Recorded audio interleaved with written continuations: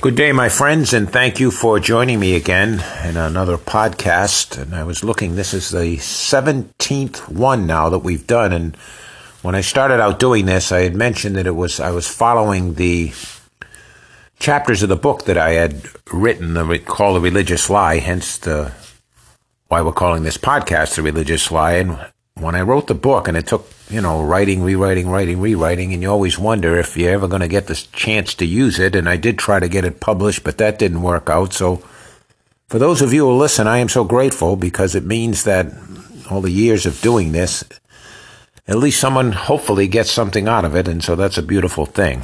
But anyway, we've been following along, and we're with the interview that Jesus did with the woman at the well, the Samaritan woman at the well. And of course, Jesus goes into Samaria when no one would go in there, because the Jews had nothing to do with the Samaritans.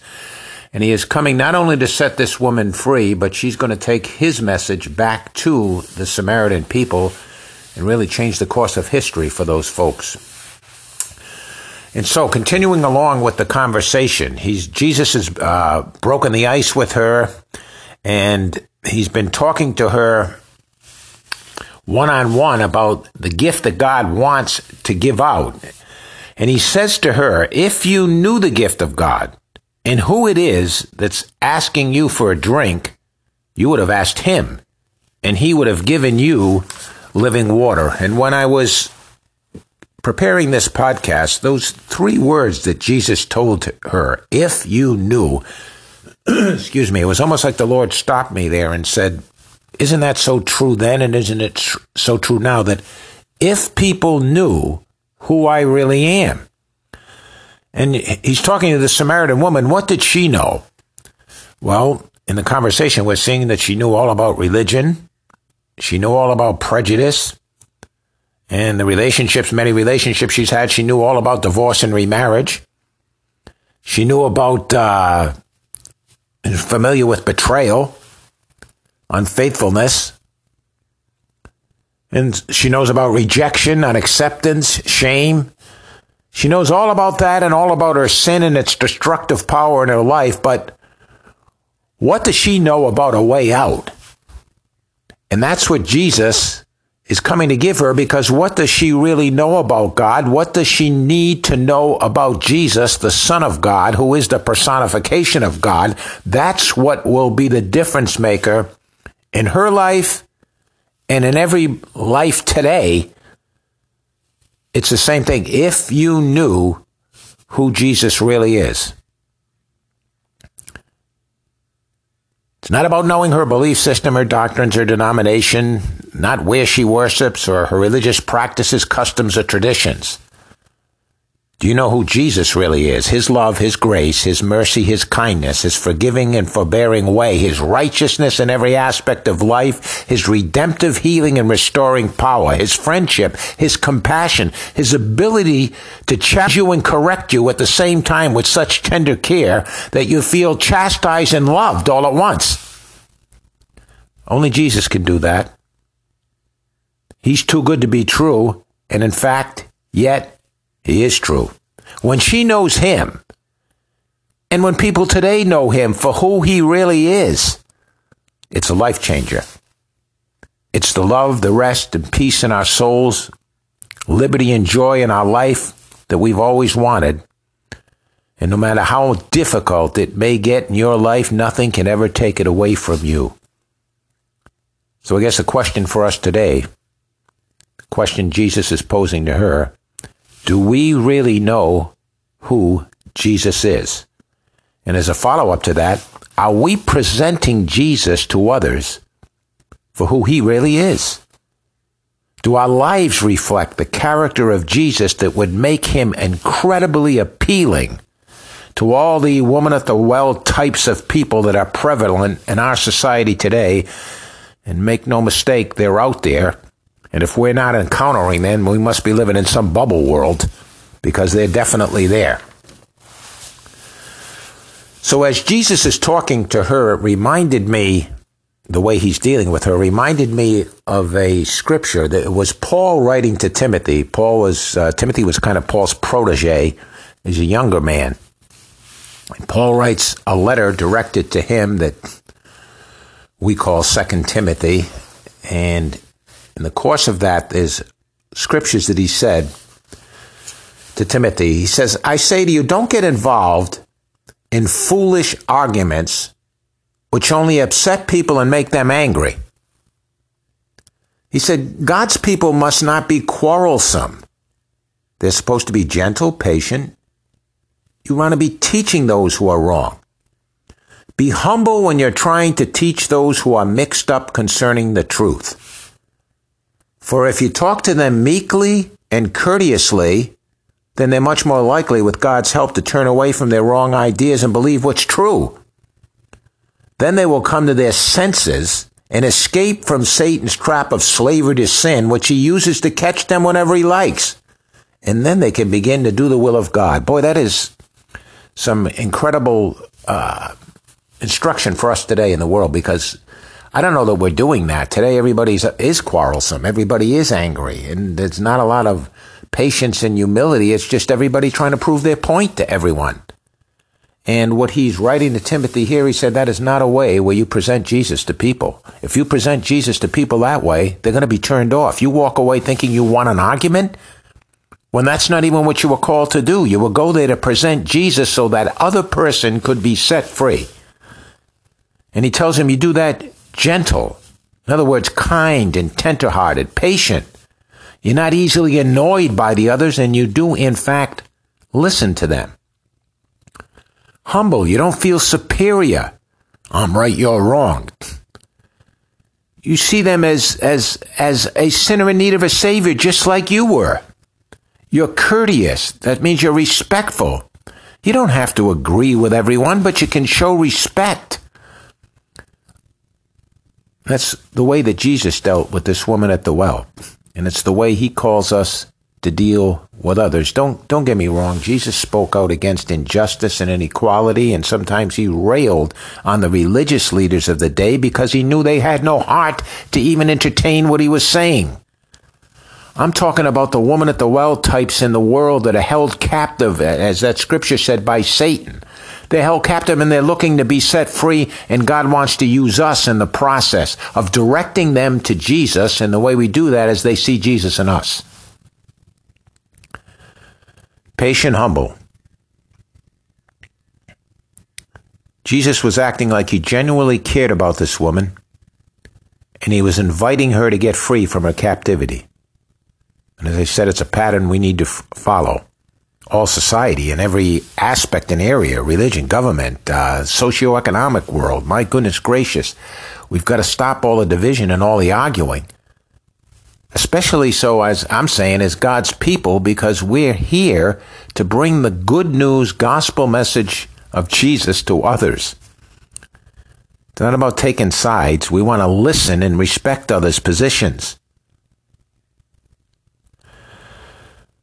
Okay.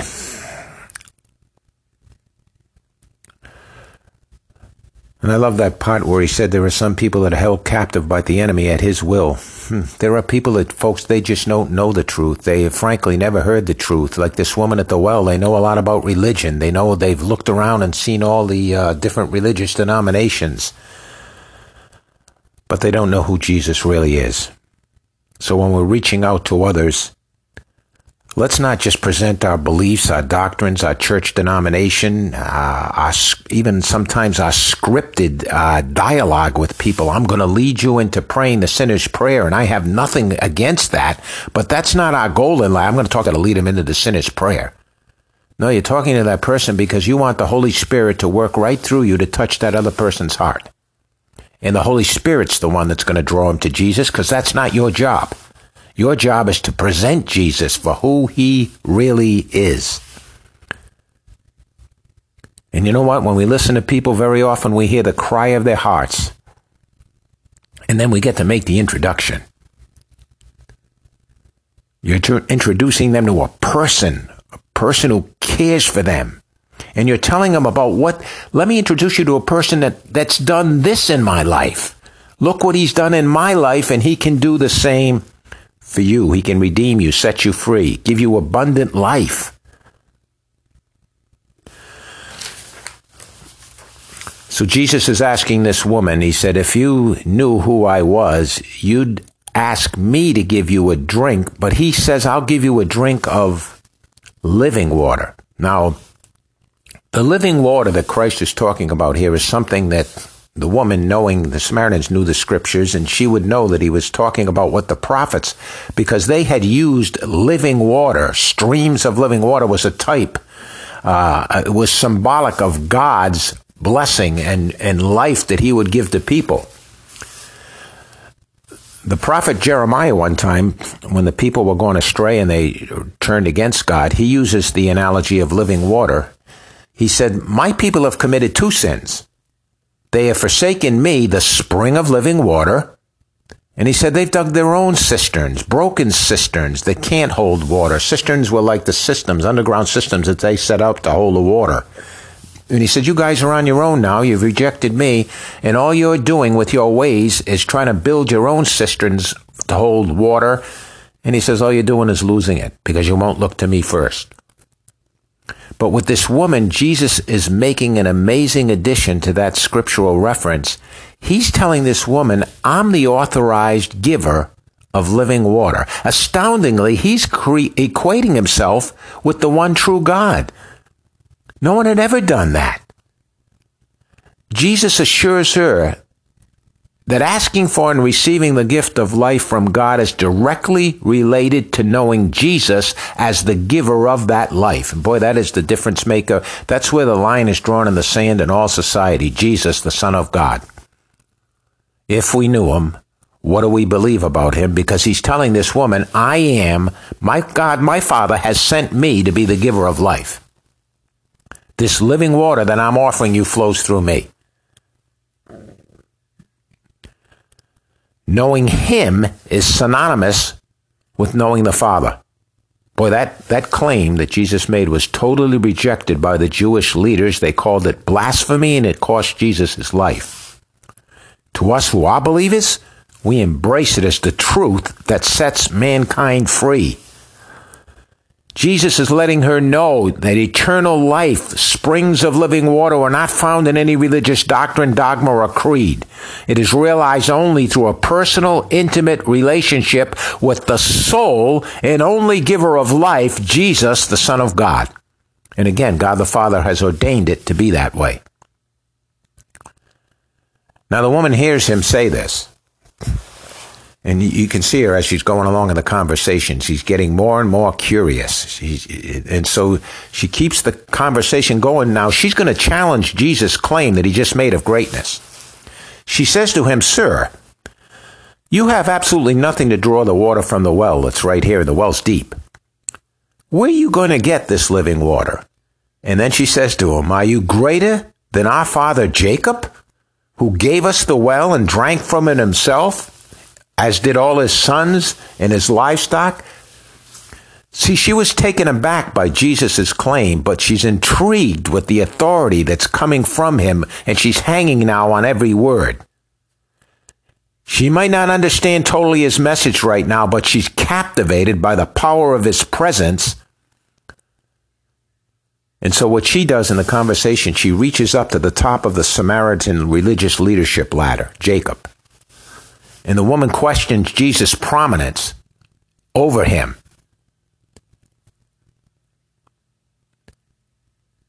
See, this is where Jesus is going to come in, and he's going to show this woman, ma'am, Jacob was used in his time frame. Abraham, Isaac, Jacob, Moses, all of them.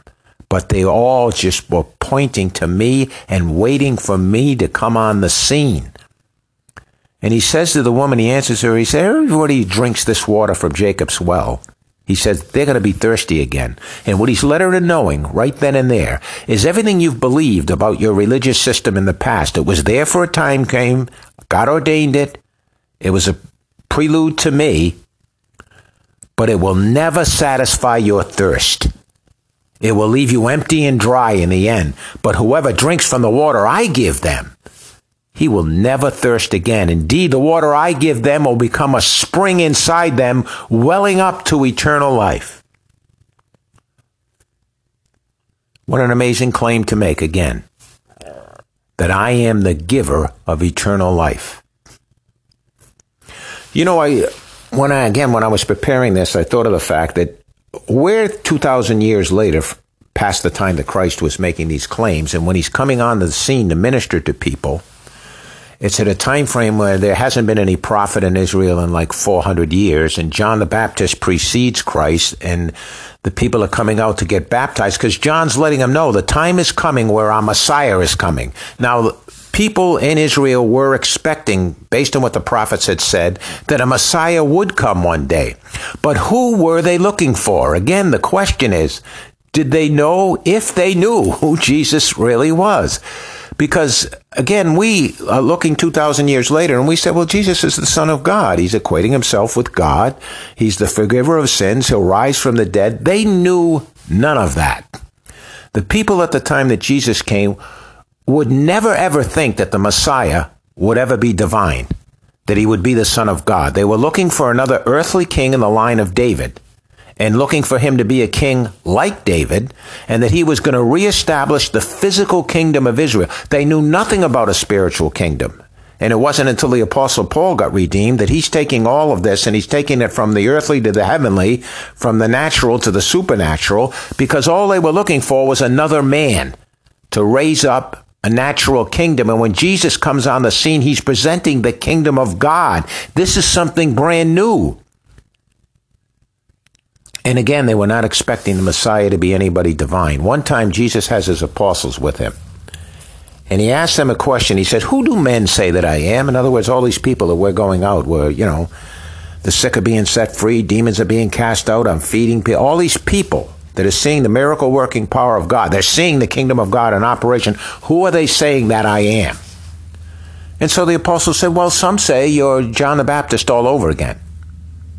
Oh, okay, what else? Well, some say you might be Elijah or really one of the other prophets.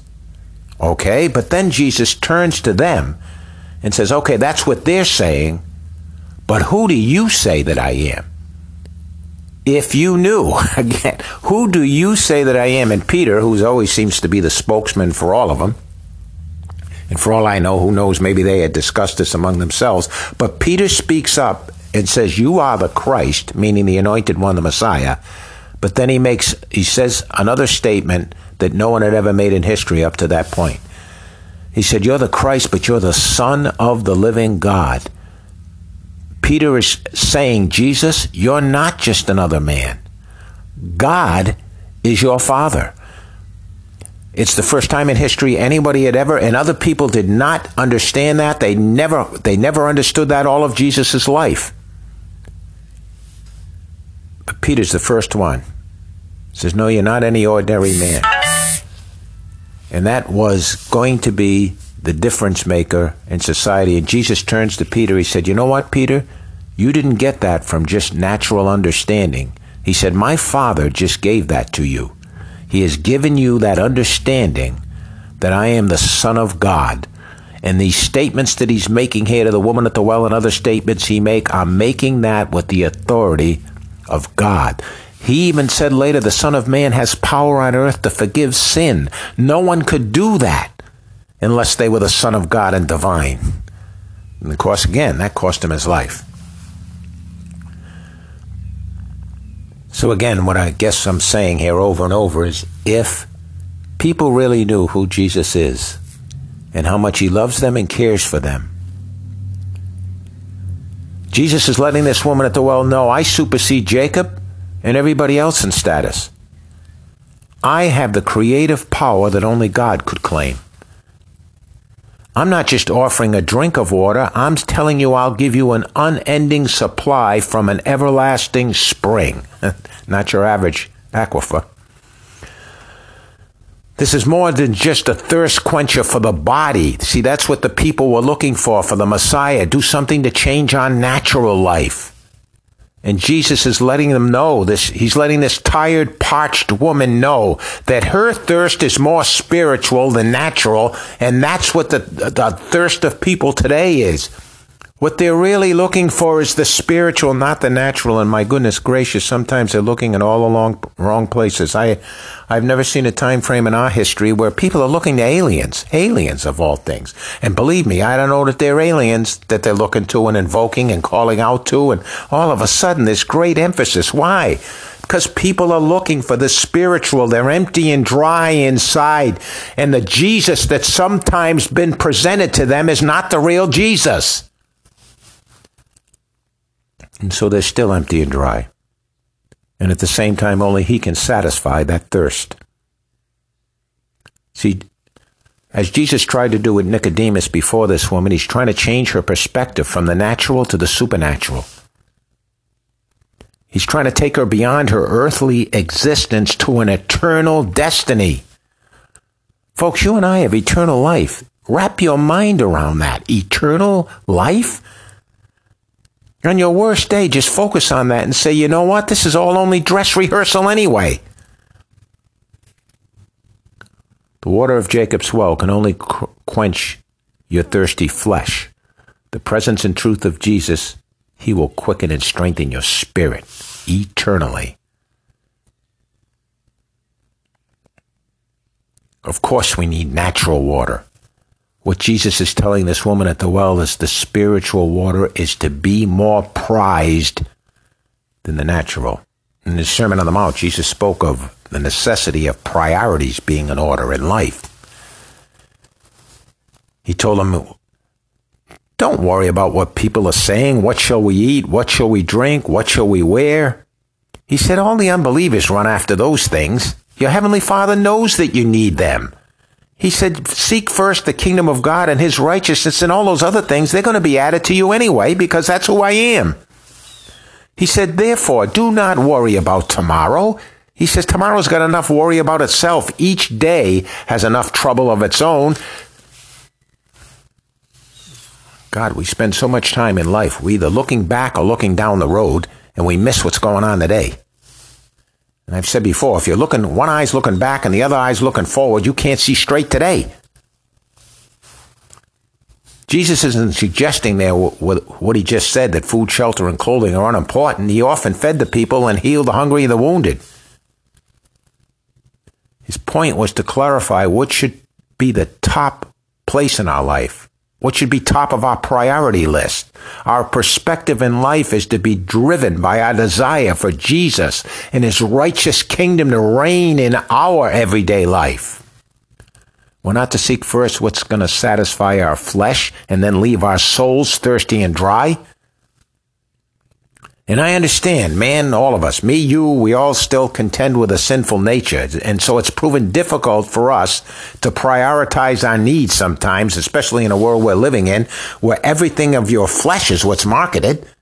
I mean, gee whiz, we're not expecting the world is going to speak to us about eternal life. They're going to try to keep our total focus on everything that benefits them and brings more profit to them.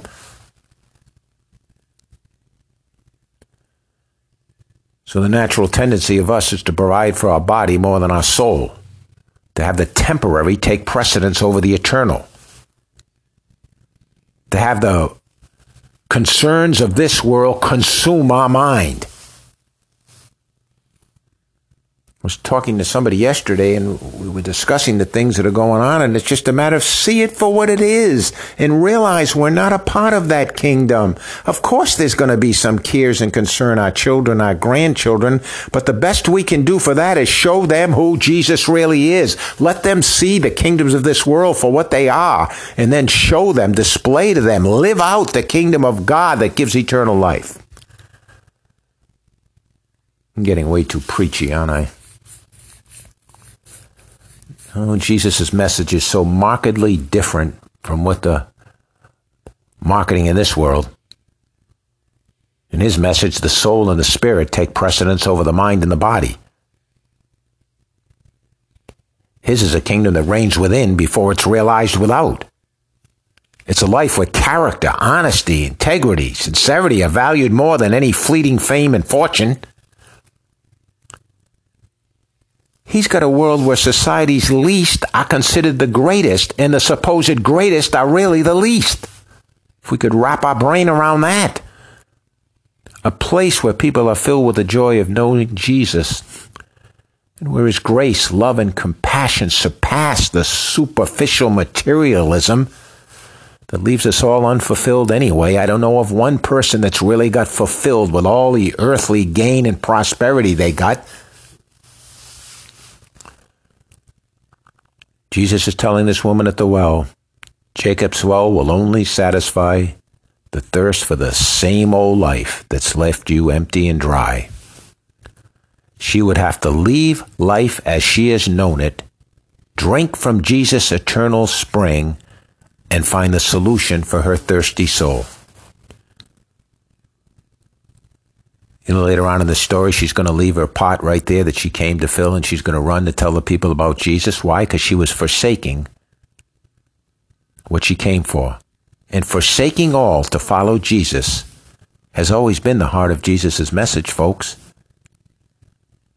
When you can get in life, when you're that in love in life, where you can lay down your life for another, and you can forsake all for another person, then you're really starting to live.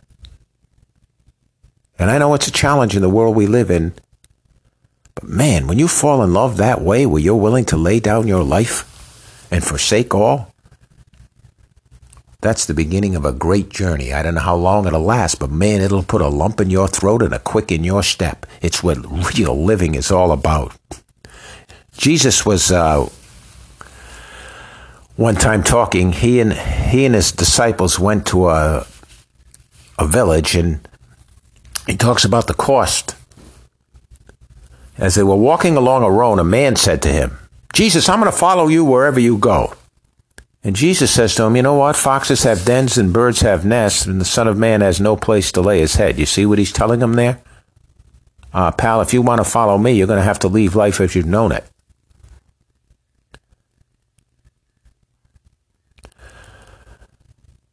And he replied, "Well, another man came and Jesus said to him, 'Follow me.' Well, the man said, 'Lord, let me first go and bury my father.'" Now, when he's saying first go bury my father, of course burying his father was be important. No, he's talking about there might have been an inheritance from his father, and he wants to get all his ducks in a row and everything lined up before he follows Jesus. So Jesus says, let the dead bury their dead. You go play in the kingdom of God. He's using hyperbole here to speak about following him and forsaking all. Another guy comes to him and said, "Lord, I'm going to follow you, but first let me go back and say goodbye to my family." Now, there's nothing wrong with that. But the guy was what? I got to go back first and get everything squared away with my family. And Jesus, I think, kind of knew, I don't think that's going to work, pal, because I think when you go back there, you ain't coming back. All three men in that thing expressed a willingness to follow. Yet they had legitimate concern for home, family, and livelihood. And Jesus isn't disputing their duty as men. He's challenging them to trust him. I am the one that can care for your household, and I am the only one that can do everything you want me to do. I see the needs every one of you are expressing, and I will meet those needs if you're willing, if you're at least willing to forsake all and follow me. And guys, I think that's the first thing, is just articulate it to Jesus, because I know it's a challenge. It's a challenge with me. The people, you're listening to me, I'm speaking, we all have faith in God. Yes, we do. But can we trust him for every circumstance and situation in our life? That's where the challenge, at least it's a challenge to me, and I got to think it's the same for you. Because sometimes it isn't easy. I was walking with the Lord the other day. I was taking a walk, and I'm always talking to him, and Kathy gets upset with me because my mouth, I'm in public and my mouth's going a mile a minute all the time, and she says, people think you're crazy. And I said, no, I'm in a good place. I'm talking to Jesus. Everything will be okay. I did it at the gym a few weeks ago. I'm on the treadmill, and I'm going a mile a minute talking to the Lord, and a friend of mine comes up beside of me. I didn't even know he was there, and he looked at me like, wow, you're losing it. But anyway, I was talking to Jesus the other day, and all of a sudden, it's like the Spirit of God spoke to me. He said, in America, you guys want a Christianity without a cost. And if he's saying that to me, he's saying it to me for a reason. I mean, it's. I guess what I'm saying is that sometimes we look for a Christianity that's going to make everything perfect. In the natural life, I'm talking about. And Jesus told us in the world, you'll have tribulation, but be of good cheer because I've overcome the world. And there is sometimes a cost to be a Christian, because everybody's not going to agree with you. And as I just read from Paul talking to Timothy, it doesn't mean you strike back at them. And sometimes that's difficult. You're going to go through trials and tribulations that actually test your faith. But I've always said trust puts faith to work. It's a challenge, but I think that Jesus, by his Spirit, is always with us. He's there. He knew these people that he was calling. He knew their hearts. He wants to bring us along through the challenges of life to say, watch me bring you to the other side. And when I bring you to the other side of what you're going through, you'll be stronger than you were when we started, because I understand your frame. I understand every weakness you have. I understand where you're living. I understand the country you're living in. I understand the message that's going out in the country you're living. But if you're willing to forsake all to follow me, I'll bring you to the other side. I'll carry you if I have to, but we'll get there. All I'm looking for, give me a willing heart. And I know, I've said it again, I'll say it again. It's easier said sometimes than done. Sometimes I've struggled with the test. I have unwavering faith in the fact that Jesus loves me and redeemed me, yet I have uneven trust in the everyday situations that challenge me. I think when faced with the complexities and adversity of life, there's a tendency of all of us to look first to our own abilities to control and solve the situation. And I think sometimes that's our natural man reaction.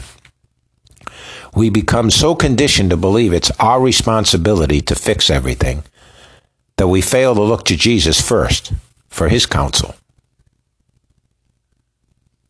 I always think of the story of the apostles one time. They were fishermen. Jesus had sent them off and told them, go to the other side of the lake. So they get in the boat and a horrific storm comes up. I'm sorry, at this particular time, Jesus was with them. He was asleep in the bow of the boat. In a storm. Jesus was sleeping in the storm.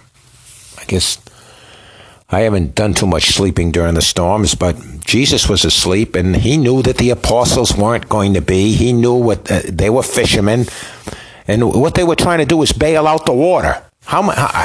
When you get in difficult circumstances and situations in life, don't we sit there trying to bail ourselves out? And we're bailing and bailing and bailing, and you know what? All the time you're bailing, the water's still coming in on the other end, because the solution isn't to try to bail yourself out. So what did they do? The apostles, they finally, as a last resort, they woke up Jesus. Maybe that could have been the first thing they did. But no, see, the tendency of us is we're going to try to solve every situation. And then when we can't do it, we throw our hands up and say, where are you, Jesus? Where is he? He's sleeping right there in the bow of the boat. And then they had the audacity to ask him, Lord, don't you care? And I suppose we've said that a time or two to the Lord, haven't we, when we get in tough situations? Aren't you seeing what's going on? Don't you care? Yes, I'm right there with you, and I'll take you to the other side.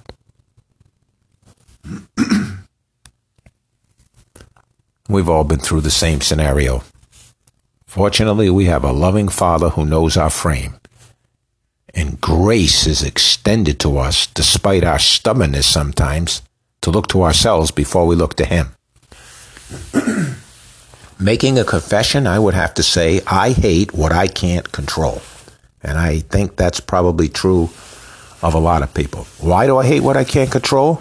Because it makes me look foolish and inadequate. And so what do I try to do? The solution? Well, control more and more. I mean, just maybe the false pride, insecurity, and stuff that's inside of me is the real issue Jesus wants to expose. Not so he can judge me, so he can heal me. Whatever he reveals, he wants to heal and teach me to trust him. I guess the fact that I've been on a lifelong merry-go-round is indicative of my being a slow learner.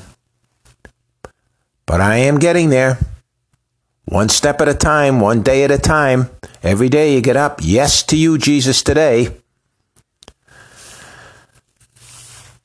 You know, I've often recited Solomon's proverb concerning I need to trust. He says, trust in the Lord with all thy heart and lean not to your own understanding. In all your ways submit to him, and he'll direct your paths straight.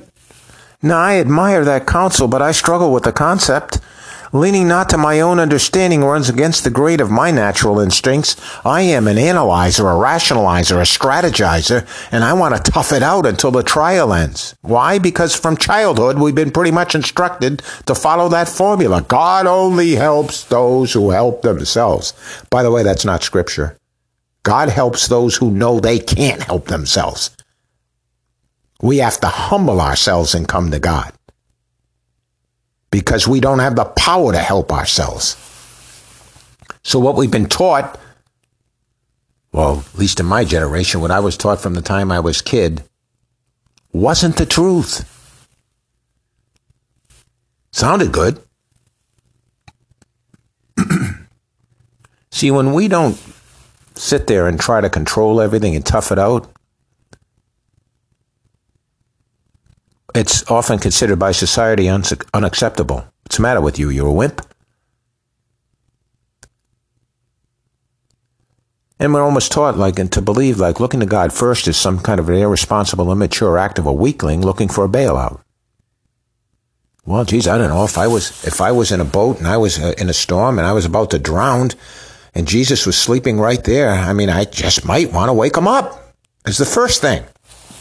Because we've already seen he has the power to walk on water.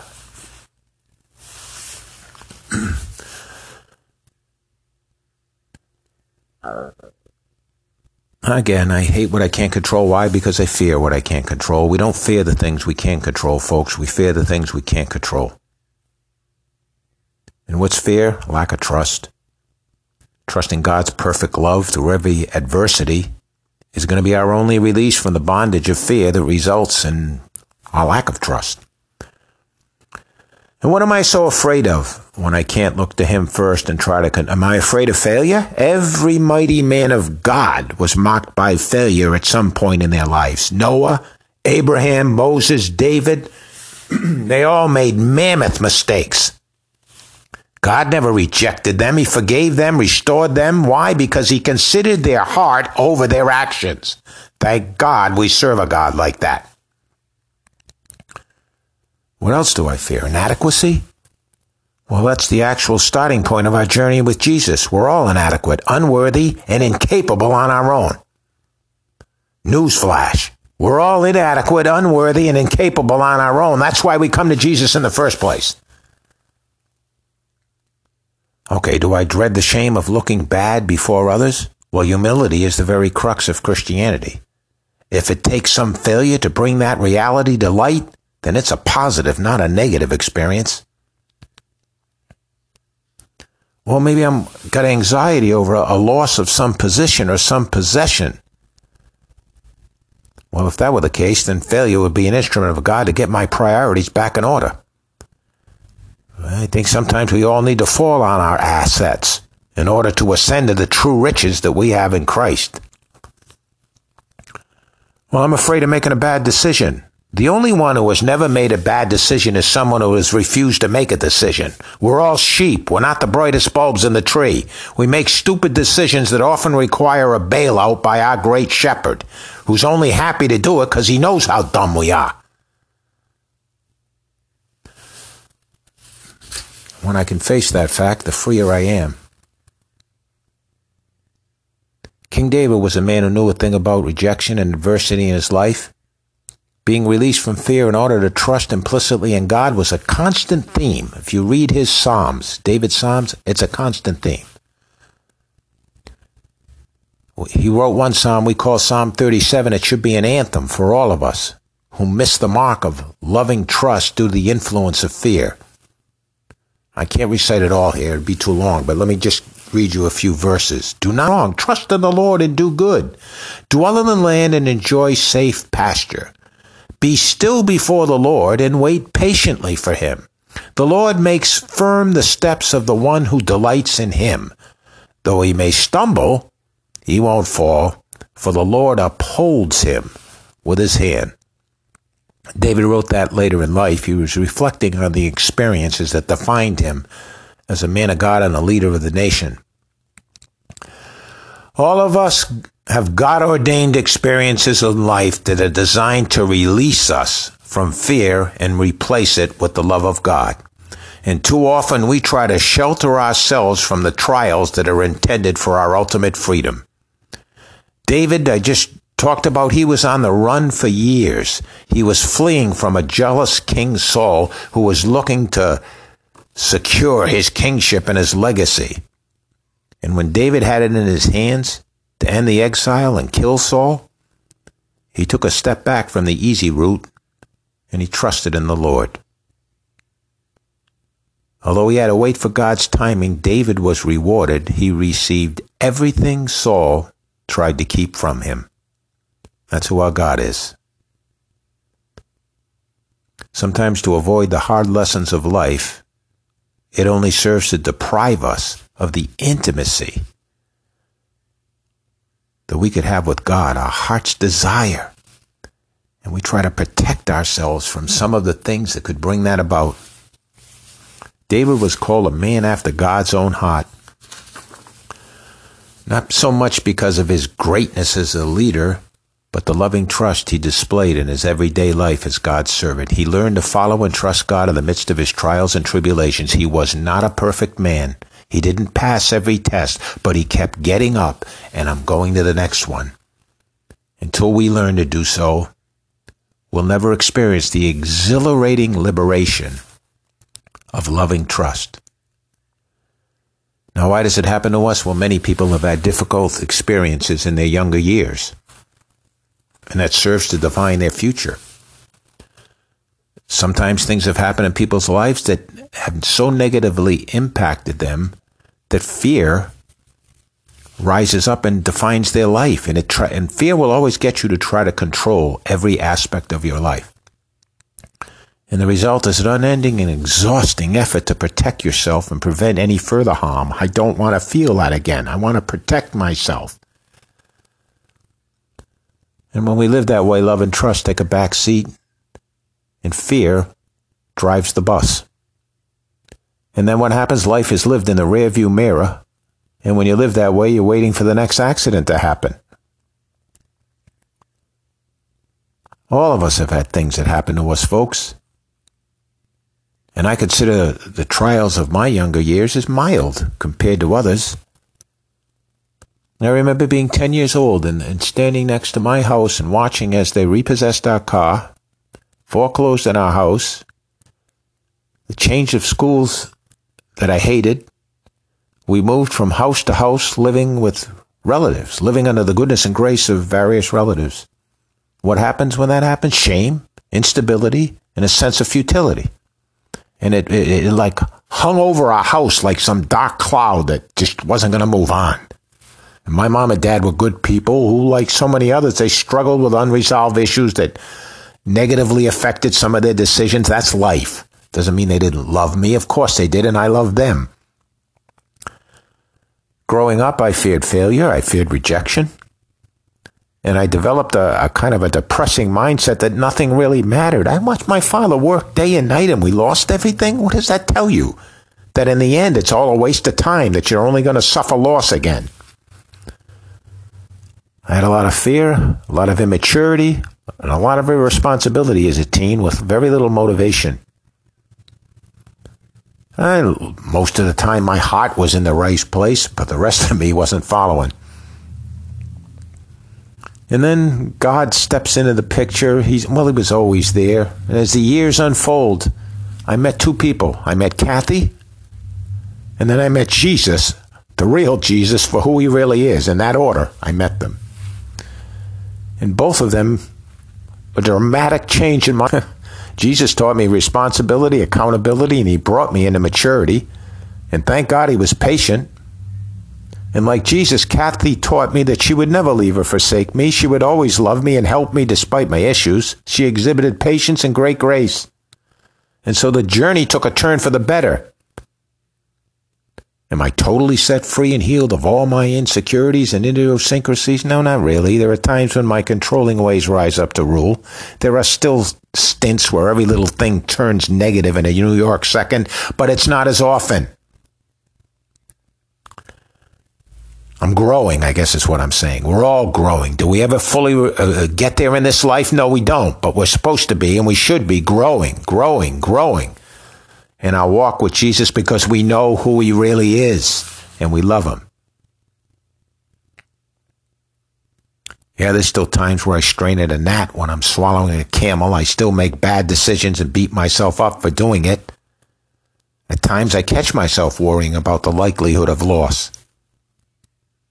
But as I said, the good news is I've actually grown. I've learned more so to acknowledge my faults and seek Jesus for my freedom. Through the trials and tests, I've learned more and more. Turn to and trust him. And will I ever get there fully, as I said, in this lifetime? No. I look at it as I'm on a road to recovery that will be finalized one day in the fullness of my redemption. Man, when I can look him face to face and wrap my arms around him, then it'll be over.